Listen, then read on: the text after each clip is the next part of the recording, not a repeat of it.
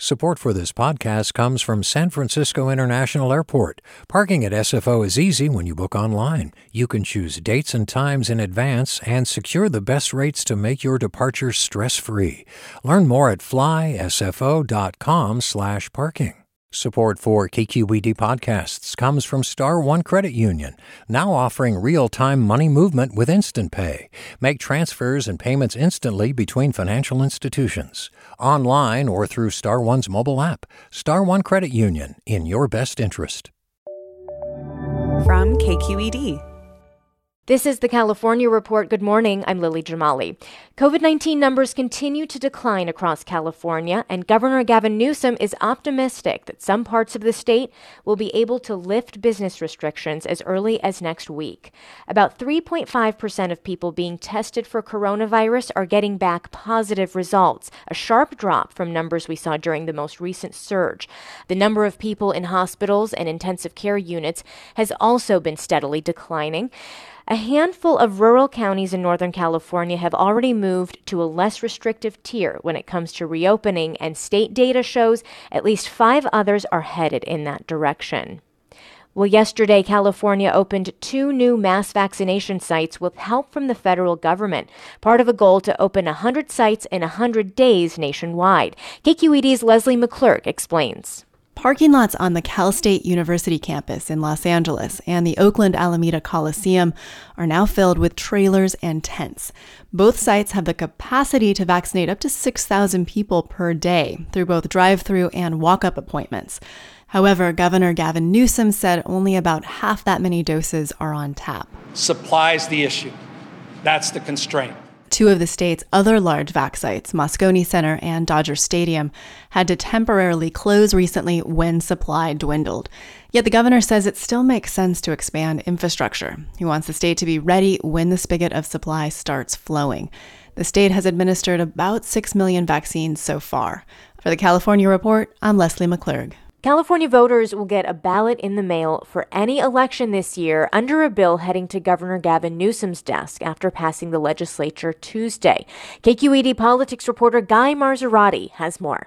All voters were mailed a ballot last year to avoid spreading the coronavirus at the polls. Assemblyman Mark Berman, a Democrat from the Bay Area, says it's still necessary. This bill recognizes that the pandemic has not gone away. Republicans, including Orange County Assemblyman Stephen Choi, argue that sending ballots to all voters was supposed to be a one-time thing.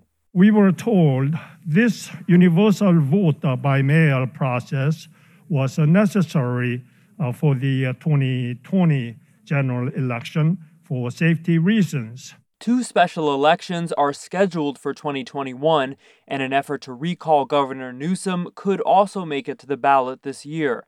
For the California Report, I'm Guy Marzorati. Now to an investigation by our partners at Cap Radio in Sacramento, which finds that during the pandemic, some contributors to Governor Newsom also happen to be corporations that have secured valuable no-bid contracts with the state. Those are contracts that aren't put through a competitive bidding process. Earlier, I spoke with Cap Radio's Scott Rott about his reporting. Well, frankly, there's a lot of money flowing from the state to companies to help them respond to this, unprecedented situation that the state finds itself in.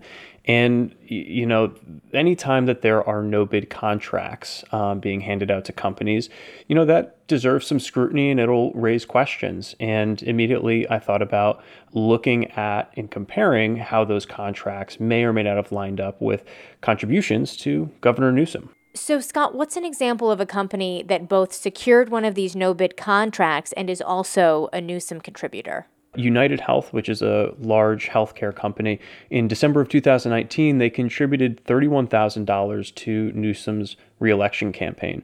Just a few months later, in April 2020, a subsidiary of the company received a $100 million no-bid contract to expand testing for COVID-19 in California. That contract was later increased to $177 million. In the coming months, the company also received over $300 million in contracts through an expedited bidding process that had some elements of competitive bidding. And then in December, just a few months ago, the company contributed $31,000 to Newsom's campaign directly and another $100,000 to Newsom's ballot measure committee. And you've reached out to the governor's office and the companies in your story. What response have you gotten to your reporting so far? So it's worth saying that these companies and Newsom deny any sort of wrongdoing here, deny that it was in any way meant to influence the state's contracting. But government ethics people say even though there isn't evidence of wrongdoing or quid pro quos, it still raises concerns. And I spoke to one government ethics expert, Bob Stern. He's the former general counsel for the Fair Political Practices Commission. And this is what he had to say. I really think that the governor has a tin ear in terms of receiving huge campaign contributions and providing sole source contracts for corporations that were giving him these contributions. I assume that he thought nobody would do any research on this, that nobody would look at it, and that nobody would care. But I care. People want to make sure the governor and the state are making decisions that are solely based on the merits as opposed to any indication that it might be based on campaign contributions coming in. What did Governor Newsom's office have to say to that? So again, they claim that there's no wrongdoing here. And I received a statement from the governor's office, and I'm going to read part of it verbatim. They said, quote, "The governor's administration made the decision to enter into all contracts related to the COVID-19 response based on the best interests of the state and protecting the health and welfare of all our residents." And, the governor's office said they needed to work quickly to acquire this equipment and to stand up life-saving services at the start of the pandemic and really throughout, the pandemic over the last roughly year or so. And they said political contributions did not factor into that decision-making at all. Well, your reporting obviously comes as Governor Newsom is facing a recall effort that is, from what we can tell, gaining traction. And we appreciate your reporting. Thank you, Scott. Thanks so much for having me on. That was Scott Rodd, who's a reporter with Cap Radio in Sacramento. Staying in Sacramento, Assemblywoman Lorena Gonzalez is introducing a bill to protect warehouse workers for companies like Amazon from unsafe quotas and productivity standards. KQED's Sam Harnett reports. During the pandemic, Amazon's stock price has risen some 65%, helping make $70 billion for Jeff Bezos alone. It's a different story for warehouse workers, whose every movement is tracked. They can be fired for failing to collect, box, and ship enough orders fast enough. The new law, AB 701, would require employers to disclose these quotas to the workers. It would also prevent workers from being fired for failing to meet a quota that violates state health and safety laws. No comment yet from Amazon. Company records show its workers are injured on the job at double the average rate of the general warehousing industry. For the California Report, I'm Sam Harnett. The Sonoma County Sheriff's commitment to enforcing public health orders is under scrutiny after public records revealed that the department has issued no citations for violations of public health orders since last summer. Kevin Fixler with the Santa Rosa Press-Democrat has been reporting on a church in violation of county health orders and the discrepancy between a sheriff's deputy's report and code enforcement records. So you have two county agencies supposed to be partnered on this enforcement and in communication about warnings and potential violations, and it seemed clear that they were not. This has now led to an internal affairs investigation of this deputy because, again, his narrative was much different. He claimed that it was just up to 15 people who were all outdoors and abiding by COVID-19 compliance guidelines, whereas the Code Enforcement Department documented well over 100 people, many without masks, singing, things that even a recent Supreme Court ruling doesn't permit. Is this a systemic problem, or is this an isolated incident? There are questions that are still out there and probably deserve some answers. That was Kevin Fixler of the Santa Rosa Press-Democrat. He says that the Sonoma County Board of Supervisors has already removed the bulk of enforcement duties from Sheriff Mark Essex' department. Hi, I'm Tyler Foggett. Join me and my colleagues as we go beyond the headlines and deepen your understanding of the forces shaping our world today on The Political Scene, a newly updated podcast from The New Yorker. With episodes 3 times each week, The Political Scene accesses the sharpest minds in politics for insight and analysis about everything, from abortion rights to the war in Ukraine. Make sure you're following The Political Scene, available now wherever you get your podcasts. A young correctional officer. He said it was the most dangerous prison in California. Forced to make a choice. Fulfill his oath or back his fellow officers. Recognize the badge of my office. I'm Suki Lewis. From KQED Podcasts comes On Our Watch Season 2, New Folsom. A story about who gets hurt when the system that promises to keep us safe is bent on protecting itself. Find it wherever you listen to podcasts. California's early warning system for earthquakes is expanding to Oregon and Washington, completing a West Coast rollout before summer. The Shake Alert system uses a network of sensors that detect the start of an earthquake and calculates magnitude, location, and the expected amount of shaking.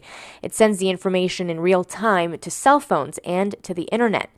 The information moves so quickly that people may have valuable seconds to protect themselves before shaking arrives. Trains can be slowed and industrial processes stopped. The system has been enabled in California since October of 2019 and will start delivering alerts to wireless devices in Oregon and Washington in the coming weeks. Millions of Texans remain without power as rolling blackouts continue amid a massive winter storm there. It's a situation Californians know well. In August, our state grid operator called for the state's first rolling blackouts in 2 decades. For more on the parallels, I'm joined by former CPUC President Loretta Lynch and reliability expert Rick Humphreys. Good morning. Thank you for having us, Lily. Good morning. Good morning to you. So, given what's going on in Texas right now and what happened to us here in California last summer, what are we learning about the state of our nation's electric grid? I mean, are we ready for example, climate change, which seems to be playing a real role here? Lily, I would say this is not about climate change. If it were, all the other states would be having the problems that Texas has. What this is about is the fact that both Texas and California turned their electricity grids over to private corporations and allow them to run those grids. And those grid operators have run them amok. They have allowed the companies that profit from those grids to put profits over people. So when you take a look at the comparison, California and Texas went the farthest to deregulate their electricity systems. And now we're paying the price because we were penny wise in Texas, and now they're pound foolish because they did not invest in maintenance and operations, just as California has allowed maintenance and operations to fall by the wayside. And speaking of price, Rick, you have spent weeks trying to calculate the costs of our rolling blackouts in August here in California. It's been hard to get those numbers from CalISO, the independent state operator of the grid. But you have calculated it. How much worse is it going to be in Texas? Well, for California, we can get part of the answer fairly easily, and that's from the day-ahead market. And so using just that portion of the cost, I calculated that the roughly 3 weeks of late August and first week of September, ratepayers in California paid an excess cost of about $1.35 billion. By comparison, the entire year's worth of electricity in 2019 was about $8.8 billion. And those are both at wholesale. Now, by comparison, we can look at what's going on in Texas, and just a simple calculation shows that the poor folks in Texas are going to be paying tens of billions of dollars.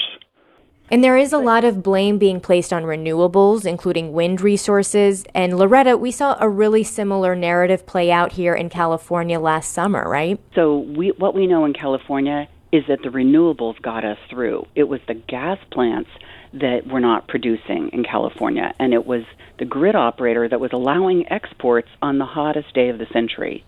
Similarly, in Texas, the wind power was operating at better than expectation, and the Texas grid operator admitted it was the gas plants that froze. Let's be real clear. This is about private corporations who operate Texas and California's grids allowing the power plant operators not to maintain their power plants.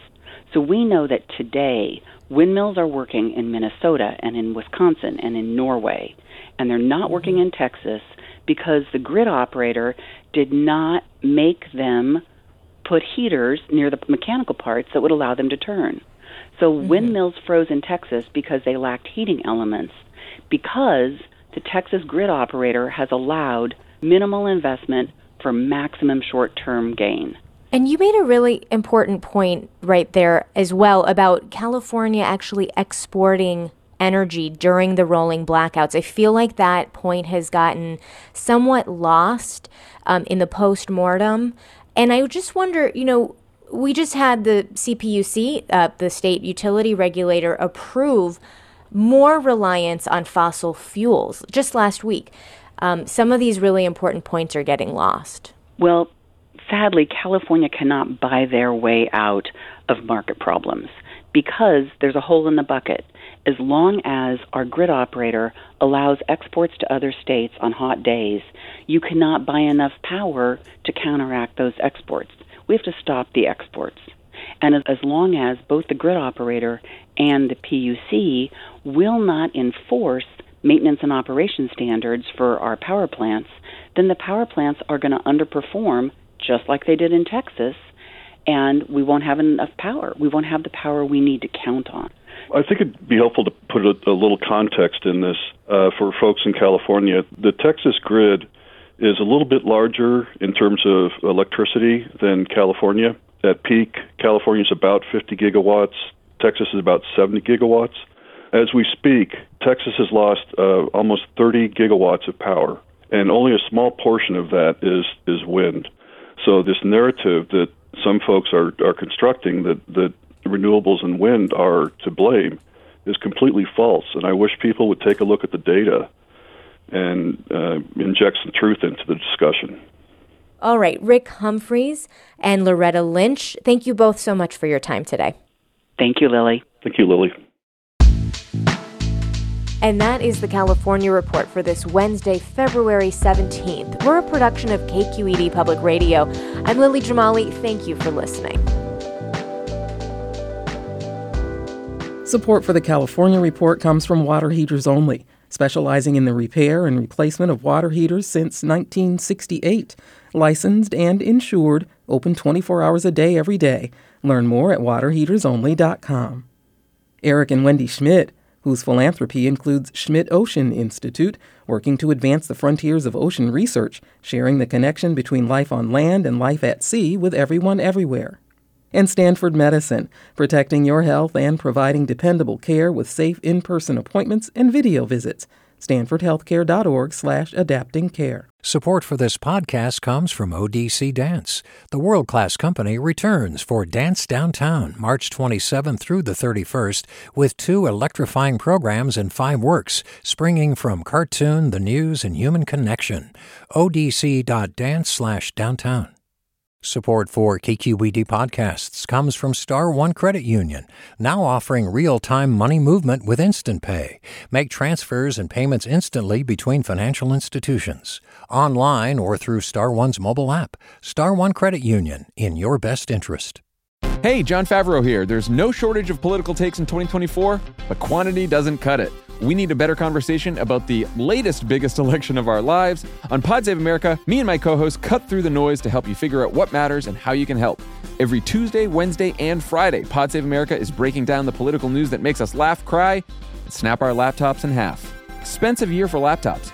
Make sure to check out new episodes of Pod Save America on your favorite podcast platform or our YouTube channel now.